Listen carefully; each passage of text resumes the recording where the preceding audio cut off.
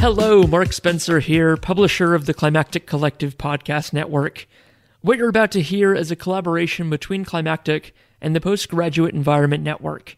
It's a roundtable discussion with 8 members of the group who were all recently trained in climate engagement by Climate Reality, the group started by former U.S. Vice President Al Gore. To tell us a bit more about PEN, I'm joined by Chris.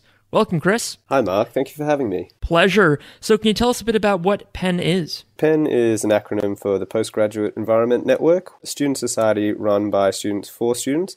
We predominantly have people from the Masters of Environment at the University of Melbourne, but we cater to all postgraduate environment students who'd like to join. And I understand that PEN actually runs a show on the Climactic Collective. Absolutely. So we've got our own show called PEN Podcasts, which is a show that's there to help educate students about current career opportunities within sustainability environment. We interview current professionals working in different fields such as government and policy, industry-specific ones such as climate change consulting and NGOs, education. And we're also branching out now to try some other shows as it's passed over to our new outreach officer, Cameron. And if you're already listening to the show on the PEN podcast feed, welcome. But if you're not, if you're listening to this on Climactic or Climactic Candid, now you know what PEN Podcasts is, and you can check it out by just going to climactic.com.au, finding PEN Podcasts, and subscribing in your podcast app of choice. Thank you for joining me, Chris, to introduce this episode, and thank you for pulling this panel together. This is the largest amount of attendees we've ever had on an episode of Climactic.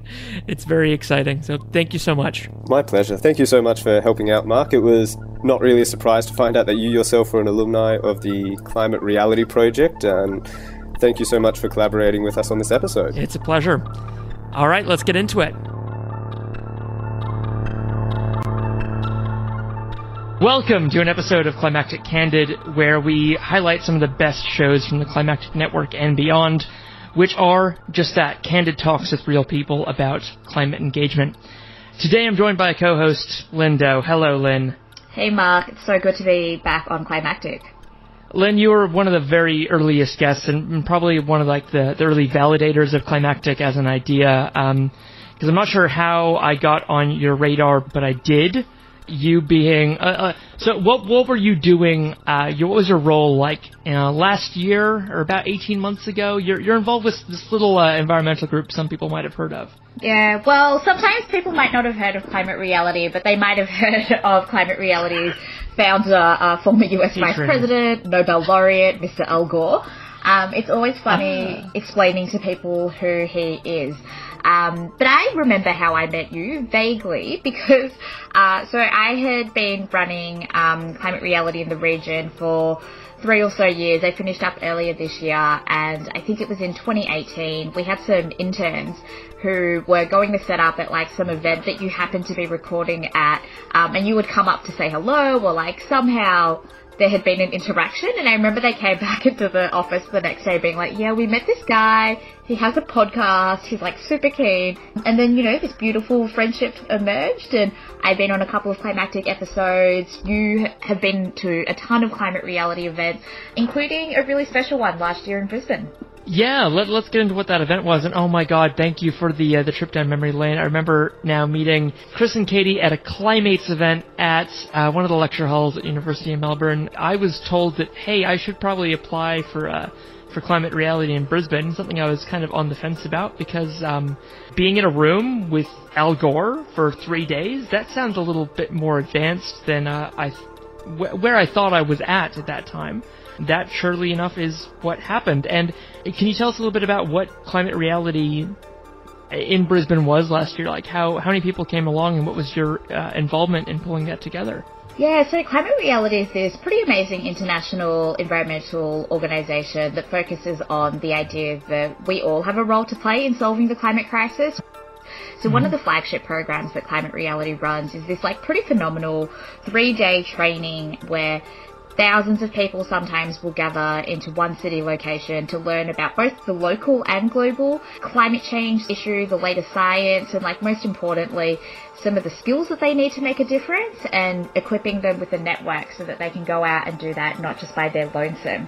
So last year we were really lucky to host one of these events in Brisbane where we gathered 840 people at the convention centre, which, by Australian standards, I don't know if more than 100 people ever gather for anything that isn't a sporting event. So it was pretty cool to just have a room. I mean, it's unfair to call the convention centre a room, a massive hallway. It was pretty amazing to see 840 people all there. Yeah, it was an amazing group of people, and just the energy in that room. Yeah, close to 1,000 people all on the same page about the climate crisis was, well, for an extrovert like me, Lynn, I was in paradise being there. I think I slept maybe 6 hours that 3 days. I was just networking up a storm, and yeah, from meeting politicians to poets and everyone in between, it was an amazing event. And that's why it was really cool today to jump on a call with you with some new leaders and sort of see where they're at a few weeks after the training. And what's happened this year, of course, Lynn, there's been this thing going on. I might have heard of it. It's like a virus. See something. And all of the normal plans and schedules have gone out the window. And of course, the thought of a room with 800 people in it right now sounds insane. The thought of a room with 2 people in it, myself being one of those 2 people, already feels very absurd at this moment in time. I'm just comfortable in front of the screen now. That's right, Len. Even this great fidelity of audio is making me uncomfortable because I think you might be anywhere near me. But I know we're separated by at least a few suburbs, so I'll get over that. So yeah, what you're about to hear is a chat with 8 newly graduated, I'm not sure of what the right terminology is. Minted, commissioned, 8 new climate reality leaders who all have something in common. They're all members of the Postgraduate Environment Network, which is a student group out of the University of Melbourne, which I understand is where climate reality for APAC has been based for the last few years. Is that right? Yes, over the last 4 years. So obviously, again, not right now, but if you ever want to see a climate reality staff member in person, that's where you should go. Walk around a very large university campus and you might run into someone. Just shout for Al Gore and someone will help you. Probably a security guard. That's right. So settle in and enjoy this chat that Lynn and I had with 8 newly minted climate reality leaders, and find out more about climate reality and kind of demystify what this mysterious Al Gore group is all about. And why you should head to the next online training.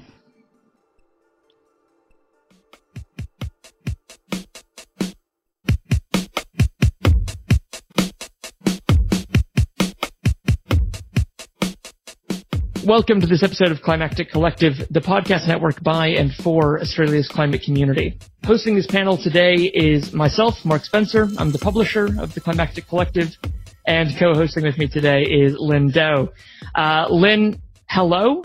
Hi, so good to be back. It's great to have you back. We have done a few episodes now about climate reality, but it's been a while, and today was a good opportunity to have a chat with some newly trained climate reality leaders. Lynn was trained as a leader all the way back in 2007. She then joined Climate Reality in 2016 and ran the Climate Reality Project Office for Asia Pacific out of the University of Melbourne for 3 years.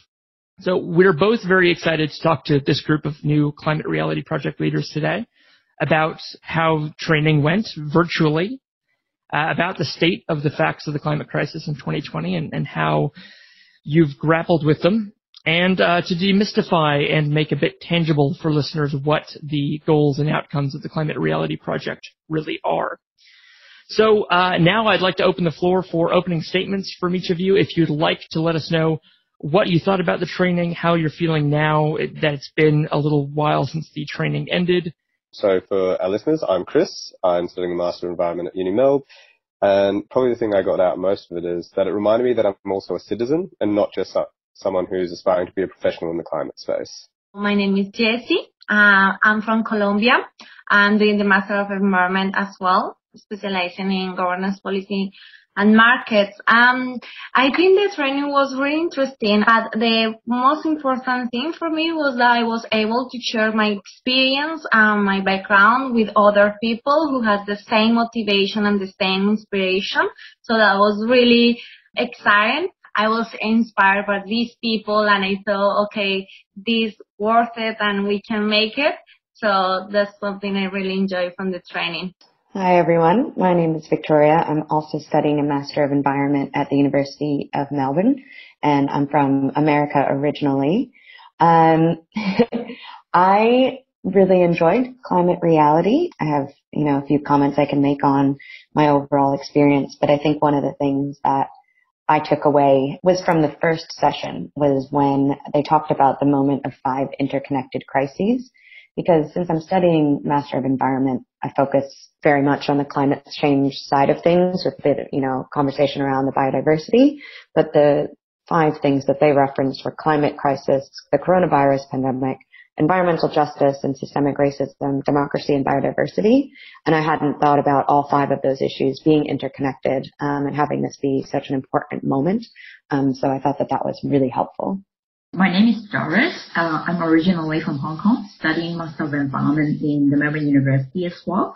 I originally have finance background and I'm trying to leap into, the sustainability field. I think an eye-opener is how many people were actually involved in the training. Especially in the global training, we're talking about 5,000 people in the August batch and another 5,000 people in the July batch. And in the table work that, like my table mates, they're really awesome people and they've been doing some awesome work. So I think that was really inspiring for me, that I can see hope, for the direction that we're working toward. Hi everyone, I'm Alejandra. I'm also from Colombia. What I really, really liked about Climate Reality Project, it motivated me to do something and not just to stay studying and just keep pursuing this career path, more like take action. That literally motivated me to do something. It doesn't matter how little it is. It will cause an impact. We don't know the power that we have as communities, and that was very important for me. So my name's Amelia. I graduated from the Master in Environment at the end of last year, and I now work at the university on the sustainability team. I'm the same as everyone else. I really, really liked the whole training. I think it was really great to be able to connect with so many people. And I think the presentation, I'd heard about Al Gore's presentation, but I think it had a really big impact on me.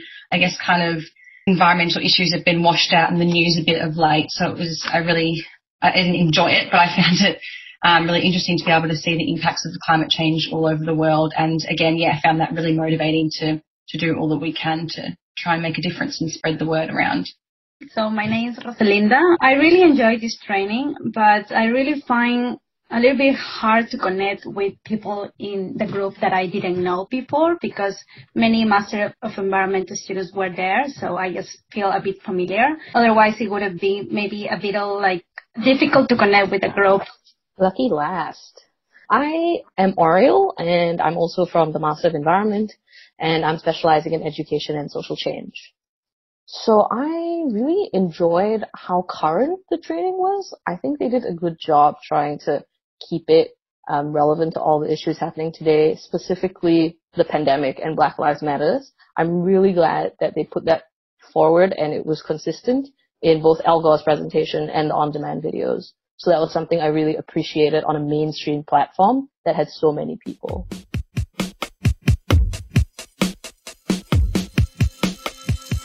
Wonderful. Thank you all so much for those opening statements there. I think the main points I really heard coming through that was just the context of today. They couldn't ignore the fact that this is the first time you've ever had to do a virtual climate reality training just due to what life is in 2020 and the fact that if you have more than 3 people in the same room, you're probably going to be arrested for something.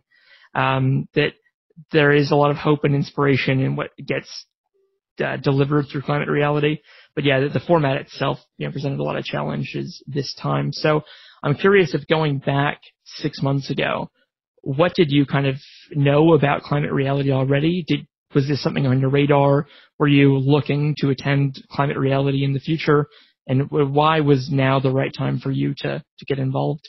I really knew about climate reality since 5 years ago, I think, or before, like a long time ago, but I didn't have the opportunity to go to any of these places where holding that event. So for me, it was, oh my God, Climate Reality is going to be in Australia. I'm going to get to have a face-to-face learning and workshops and experience, But on the other side, I'm very happy that this training has really made accessible to more people around the world, which is great because that's what we want, right? With climate change, that information is spread to as many people as we want. So I actually heard of Climate Reality last year when Al Gore did the training in Brisbane, but I didn't think too much of it until I did an internship back in Malaysia, where I'm from, over the summer. And my boss actually was already a trained Climate Reality leader. And part of what the not-for-profit did was give Climate Reality talks. And I really liked how she tailored it to all the different people that she was seeing of all different ages. And I thought it was a really good way to engage people. And that's what made me decide to do the training. Follow that up, because pretty much like Oriel, I heard it a lot, but I hadn't thought too much into it until a few of our friends like Ravina did it in 2019 and didn't have any preconceptions, but going in and having had time to thought about it, and maybe Victoria will have some thoughts on this too, I found it was a really good engagement platform for igniting global citizens into action and educating them on their ability to take meaningful steps towards solving climate change in their community, their city, or even in their country. Perhaps for people like ourselves who are studying this, it felt different to the people who haven't had an education in it, but I thought it was really useful for connecting everyone on that one level. Similar to Oriel and Chris, I heard about it last year when the training took place in Brisbane, and some of my friends who I really respect as foremost climate leaders in our master's degree went up there and got the training. So I had a really high opinion of it, and I knew that they got a lot out of it. When I came into it this time, I think I actually quite appreciated that it was spread over a few days online, because sometimes those conferences can just be a lot being thrown at you in a short period of time. And I feel like we were able to digest it a little bit better, take it on our own pace.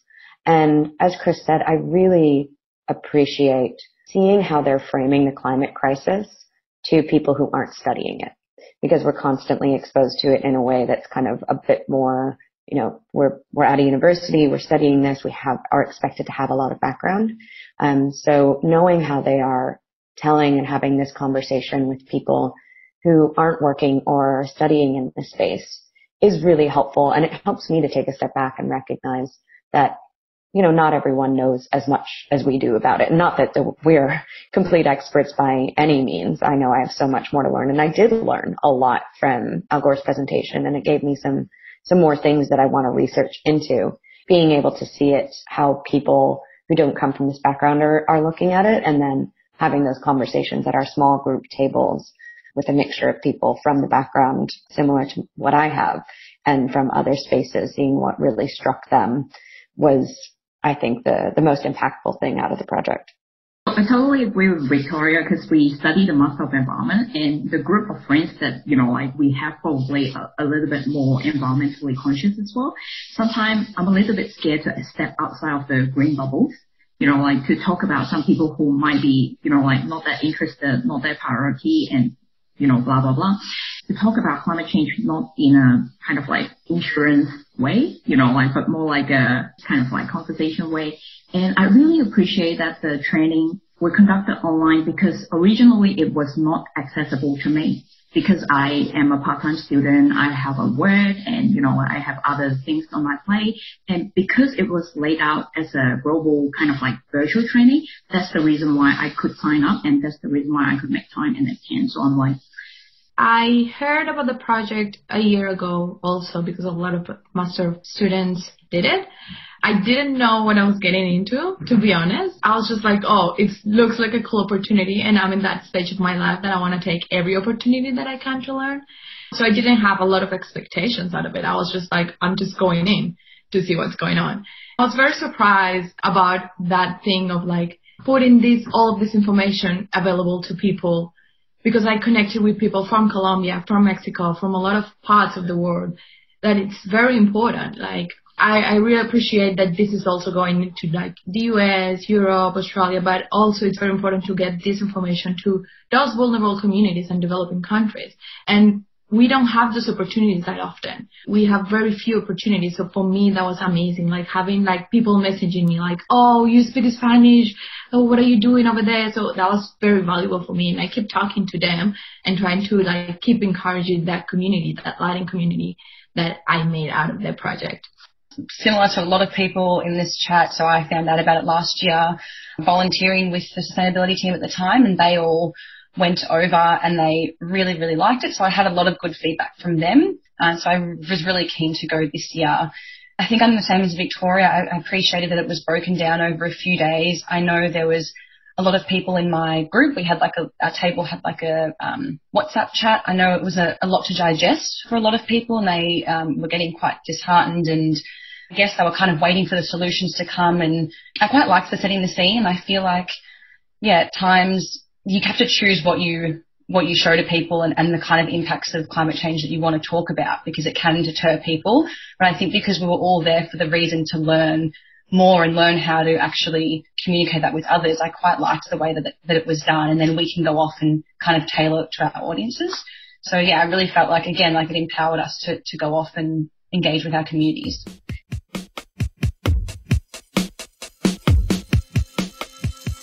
You know, for over 13, 14 years, the trainings had always been in person, and it raises all of the questions around accessibility, but connection is totally different. And how do you balance that up? And how do you have an event that's both really local about a global issue? And how do you make this global issue relevant, whether you're from Colombia and living in Australia, in Colombia and like accessing the internet through like a cafe? I think they're all really critical questions. Should also say as a side, the trainings are very popular, both in person and online. I apologise if you were rejected for the Brisbane training last year. I feel like I'm often in scenarios where I'm like, oh, hi, did I reject you? My apologies.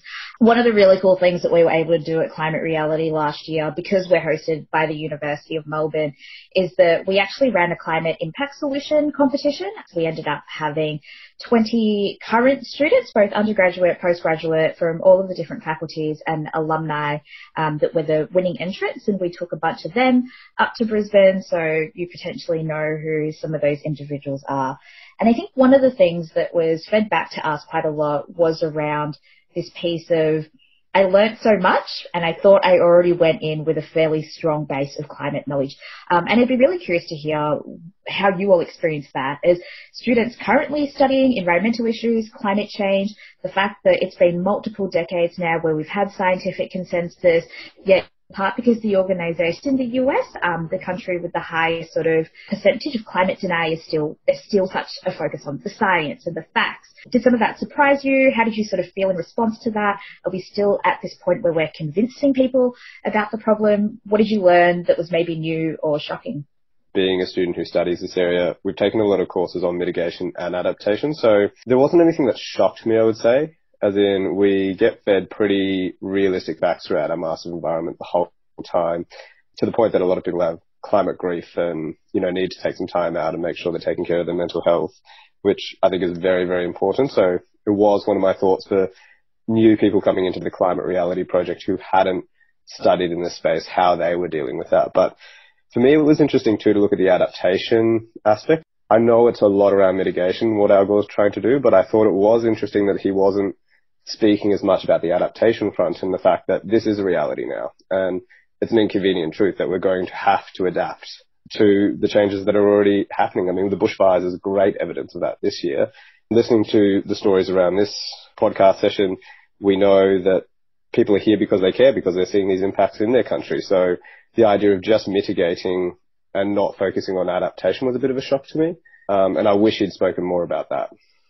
One of the things that I think surprised me from the presentation, I'm looking back through my notes right now, and the part of the presentation that I took most notes on was around the public health impacts of the climate crisis. It's not an area that I've focused on in my studies, and I understand that there is an intersection of those two things, but I didn't recognize that, clearing out forests, which affects climate change, also releases more potential infectious diseases that humans are not used to, things like that. So I think that scientific knowledge and research is growing more and more, and connecting those two things, which I think are two major priorities for a lot of people. And people often will prioritize health issues. We see a huge answer in response to the coronavirus pandemic, that far outpaces the scale of the response to the climate change emergency. But if we can show that there are health impacts of the climate emergency in a similar way, potentially it can motivate that same level of enthusiasm and response from governments and individuals, just showing more of the immediate impact of it, since climate change often is something that people perceive as a future problem, showing how it's affecting us already. To say about the content, at the beginning, or to be honest, I felt it was quite alarmist and was quite strong, and all the information was kind of very strong and very dramatic for me. I come from a scientific background. I study engineering, so I like facts, and I like things to be very clear and very precise, and that's who I am.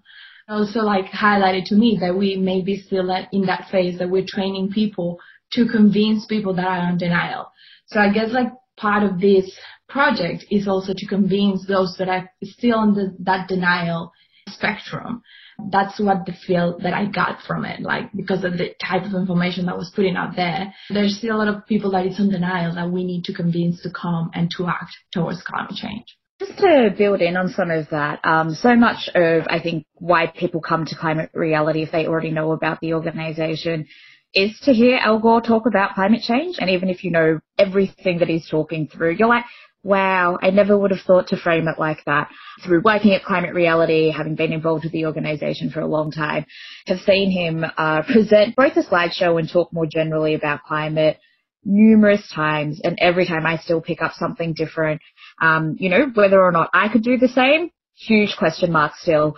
How comfortable do you all feeling adapting the climate change in your continuing either public presentations to communities or individual conversations outside of that little green bubble that's been mentioned before?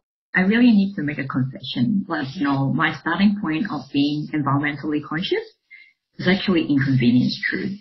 I still remember that moment when I was in a movie theater and looking at Al Gore operating, or maybe someone else operated for him, the forklift.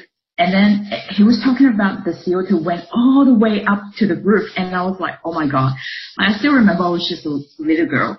And I was thinking, and it was driven by us. That was really, oh my God, we need to do something about that. That was the moment that wowed me. And here I am in the Master of Environment at the University of Melbourne. The reason that driven me here was because I wanted to talk to people confidently. Am I to give the presentation right now? I'm actually pretty confident with that because I was really surprised that Al Gore has been giving us, and his team have been giving us all the references that they've been using, and knowledge is power. They've been giving us all the linkage and all the research and stuff like that. That was valuable. So I think that's a very powerful tool that, the team has been giving us. Yeah, I can follow on from that. I definitely agree. I know we were discussing in our group as the presentation went on when he'd say, this study and that study, and we'd be like, well, what study? We need to know exactly where you're getting your information from. And then it did come out and you had all the links and everything like that. So I really appreciate that, that they've given us all that support and all those tools to use. I feel like I need to practice a few times. I feel like, I don't know, maybe it's just so off-putting because he is so good at presenting, but it's one of those things that's just, you get better the more you do it. So I feel like probably don't feel very comfortable at the moment. I still, there was so much, there's still so much data and reports to go through and read. So I think starting there and continuing to read through not just what they've given us, but also what's out there. So you are able to answer any tricky questions and things like that. But yeah, hopefully in the future I'll continue to feel more comfortable every time I present it. So yeah, I'm excited to get going, I guess. Both Amelia and Lynn, you had good points about the green bubble, especially Lynn, and being comfortable outside of that. That's one of the challenges when I was referring to being a citizen. As a student and a professional who works in the environmental space, it's very easy to see yourself as just a professional, whereas presenting this as a citizen, as a concerned person for your community, that seems to challenge that green bubble notion quite well. It's not as easy to bring that conversation up with someone on the street, like a family member or, in this case, a policymaker. So I think it's a good challenge. In terms of your direct question about confidence, and maybe starting off with smaller, shorter ones, whether it's the Truth in 10 or going, for the half-hour one, something that you can take a bite-sized chunk out of and then building up to the longer ones, and maybe an audience you feel more comfortable with, maybe not directly going to a large business but a small community organization and trying to engage with them might be an approach. But I think it'll be good to see what everyone here especially can add, because everyone has a background in an education in environment and climate change, and what flavor they add to Al Gore's slides will be really fascinating to see. Totally. I think the biggest thing to note with the Truth in 10 is it's more likely to be the truth in 20 minutes. You will take longer than the suggested time frame. And, part of that is figuring out, well, what's your climate story as well? I know that this gets covered a fair amount in the training, is that whilst the science, the research and the facts are super important, that's not how you change hearts and minds at the same time. It's also about stories. Why is it that you care? Why is it that you as a citizen have decided to pursue these studies and this career path as well? And I think regardless of the audience you're speaking to, when you come to any group, any presentation or conversation as your whole self, if you will, it really broadens out the scope of breaking out of the bubble and reaching new audiences. So I assume you've all attended conferences and workshops and things kind of like this before, maybe not a multi-day event like Climate Reality is. And definitely when I went into the Brisbane training last year, I felt like I was going into like a Ivy League for climate education. I didn't know if I was prepared for it. I'd only gotten serious about climate change engagement a couple of years before last year's, chance to go in Brisbane. So I just have a question for you guys around what it was like attending this virtually. If you were given the chance to attend this again in person, but you had to travel for it, and you had, there was subsequent emissions that were caused, would you have chosen the in-person at a cost or the virtual at, carbon neutrality? I mean, obviously I understand where Mark's question is coming from. Just wanted to share that for me, when I first did the training, one of the things that I think I took away from it the most wasn't actually the facts and the science and here's how you communicate better, this is what advocacy looks like, but it was actually realizing that there were a whole bunch of people who were not at all like me that cared about climate change. And, the difference of being able to see these people in the lunch line, overhear their conversations, walk over if I was curious, is probably the thing that I would miss the most in an online event. When you're grouped with your small little table, even though everyone's awesome, you're grouped with them in part because you're sort of already like them. So for me, the in-person value is definitely that, even though the emissions, the accessibility, the affordability of a virtual event obviously is very difficult to surpass. Totally understand where you're coming from with that. And I really struggle with that balance as well. For my old job, I used to help them put on the yearly sales conference where we would fly in 500 people from around the country, which the carbon emissions associated with that are absolutely insane. But it was the thing that really brought people together and, built this sense of community and inspired everyone for the year. It was their favorite part of the entire year. And I think that's really the benefit of in-person events, is not the information that you're really getting delivered from it. It's connecting with other people. For Climate Reality specifically, it's, as you said, meeting people who come from a different background but are still passionate about this subject. It's not just people who are studying a Master of Environment. It's people who are working in policy or in completely different industries, who are just interested in figuring out how to incorporate this into their lives. And I think meeting people at these conferences is really the benefit you get. Just kind of as a comparison, I think, Mark, you talked about the National Climate Emergency Summit, which I attended in person this past year. And it was basically just a series of really heavy, panels and presentations on climate. And it was exhausting. And I didn't really get to meet people. I didn't feel like it offered that opportunity. So there needs to be a balance between disseminating information and having it be more of just a a meet and greet and connect with people. I'll just add on to that. I'm very envious of people like you, Victoria, and you, Lynn, who, you know, you're saying you can hear a conversation, you can jump in on and, you know, start talking to those people. I personally am not like that. I felt like having this virtual training, I kind of was able to stay in my shell, which isn't a good thing in things like this. So I quite like the face-to-face and having a table, and it kind of is easier to open up and meet people and then form those relationships with people. And I think in terms of the impact of these events, there are things that you can do and put them in place to make them more sustainable, you know, like central locations, providing transport and things like this, that you can make them more environmentally friendly event. And then for people that can't access it, you can, I guess, have that teleconferencing rooms or whatever it is like that for people who can't make it. But yeah, I think there's always going to be like a trade-off, and there's really good things about it and there's really not. But again, yeah, personally, I think for me and the social side and interacting with people, it's better in person. You mentioned the events can obviously still be made sustainable, and there's always more that we can do. I think one of the most weirdly disappointing things about you not being able to attend one of the in-person events is actually not getting to witness just how much time and effort Climate Reality puts into that. Part of my role over the last year was organising the Brisbane training, and we work with all of the venues to ensure that we're sourcing renewable energy to power the event. We work with the venue to change the way that they provide bins. And what's really great when you have, I guess, the purchasing power, if you will, of a big event with 1,000 people, is that if they're going to make the change to get our business, they're likely to keep on that change for other things that they do too. And over the many years we've run this event, it's probably one of the things that people have actually fed back to us the most, that this was the most applicable thing that I could immediately take back to my office place.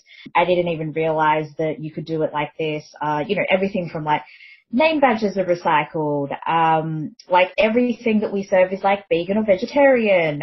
It's just one of those things that until you see it, you don't remember it. And I don't think of it very much anymore because it was so ingrained into how we worked at Climate Reality that it wasn't until 6 months later someone came up to me at another climate event nominally, and they commented on how terrible everything was and how we as Climate Reality should share what we've been doing. And I was like, oh yeah, I had forgotten that's what we do. So something that Climate Reality has been organising year in, year out for maybe 5 or 6 years now is called 24 Hours of Reality. It's changed shape a lot, and obviously with COVID, it's going to be a bit different too. But it's coming up in October, and I think it's such a great opportunity to either attend a presentation someone's posting, or maybe you should do a presentation as well, whether it's to a group of friends, to a new community. So I'd really just love to put that onto your radar and throw over to Mark for the last question.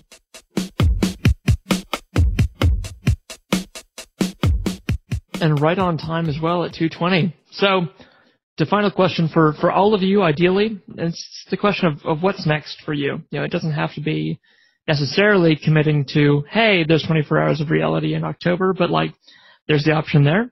What's next for you? And maybe what's something you think you're going to be doing now that you wouldn't have done before attending Climate Reality? The next step after this training, I'm thinking I'm creating material. That's something I need to work on. I might follow that because it's interesting being at the end of my master's degree now and had the very great opportunity to engage with students and make what I would consider very minor impacts within that community. So now I'm considering it at the broader scale. So this actually came at an opportune time. So we'll be just taking small steps outside the green bubble, writing letters to local policymakers, engaging with communities. I don't think I'll do the October 24 hours. I'm not sure I'm confident enough for that yet, but I'd love to do some presentations and engage with people. Moving forward, I think I mentioned this before, I really don't like giving presentations only because I'm not that confident in it, but it is a skill that I really, really want to build. I think it's a really important skill to have, and it helps you build confidence, not just in giving presentations, but also holding important conversations with people. So I'm definitely going to build up to that with friends, then maybe at work, and then maybe expand out from that. So that's a goal. And I really hope that we can all stay connected, and, something like this, Chris, giving us the opportunity to join in with this. If you have anything else that anyone needs help with, I'd love to do that as well. And I guess all of us just staying connected and kind of sharing any opportunities that come up, then we can all get involved. first step for me, it is connecting with more people that are really interested about taking action on climate change, to fight climate change, but also to connect with the people with the purpose of doing something together. Maybe an event, maybe a big action, maybe a conference. And I also follow what Lynn said, that a conference or an event in person is a great opportunity to show how sustainable we can be. So I think really we can do many things together. And we all have different backgrounds. All of us, we are Master of Environment students, but there are outside other people who have a different backgrounds, different experience, different knowledge that can really add a lot of value to some actions that we can organize together. I have booked in a private presentation on the 10th of October. It's going to be, conducted with a group of friends, maybe around 10 of them. They're very forgiving people. So I think that's a very good, big step for me. And as we've mentioned, we came from, academic backgrounds, and we need to study the material. And that's what I put in there to force myself to study the material. So hooray and wish me luck. That's awesome, Doris. Good luck. One of the things that, and I might have to say this a bit quietly, one of the things that I have been advised to do, and I think that this training has inspired me a bit with, is my partner's father is a bit of a climate skeptic, and I'm living at their house right now. And so I've obviously not really been wanting to engage in that conversation, but I feel like this training did give me some tools on how to discuss this topic with someone on the basis of values rather than on the basis of just throwing more information at them, because studies have shown that just giving someone more information isn't really going to change their mind if they're set in a certain way. But hopefully as I build up more of a rapport and a trust with him, I think he's already starting to listen to me a bit more about these topics, but being able to have that conversation a bit more with him, and I'm hoping he's not in the house right now. Good luck with that. Please tell us how it goes. Actually, at the moment, I'm volunteering with GetUp. So now we're at this stage that we're doing a lot of community engagement, and with local council elections coming, so we're gonna do a forum. We're going to start asking our councillors and politicians what their position on climate change and all of this. I also have to detract back to the previous question because I couldn't interrupt just now. Whether this is in the podcast or for your knowledge, I think we can't take a step back from virtual conferences because we shouldn't be debating the rights of access. I think that's kind of the bottom line. And take a step back from virtual conferences and be debating about, oh, this is such an invaluable thing in person. What does that mean for everyone else who can't go there in person? I just don't think that we should be debating that. And it should, now that we know, that we can do things online and virtually, we shouldn't be crossing that off the moment this pandemic is over.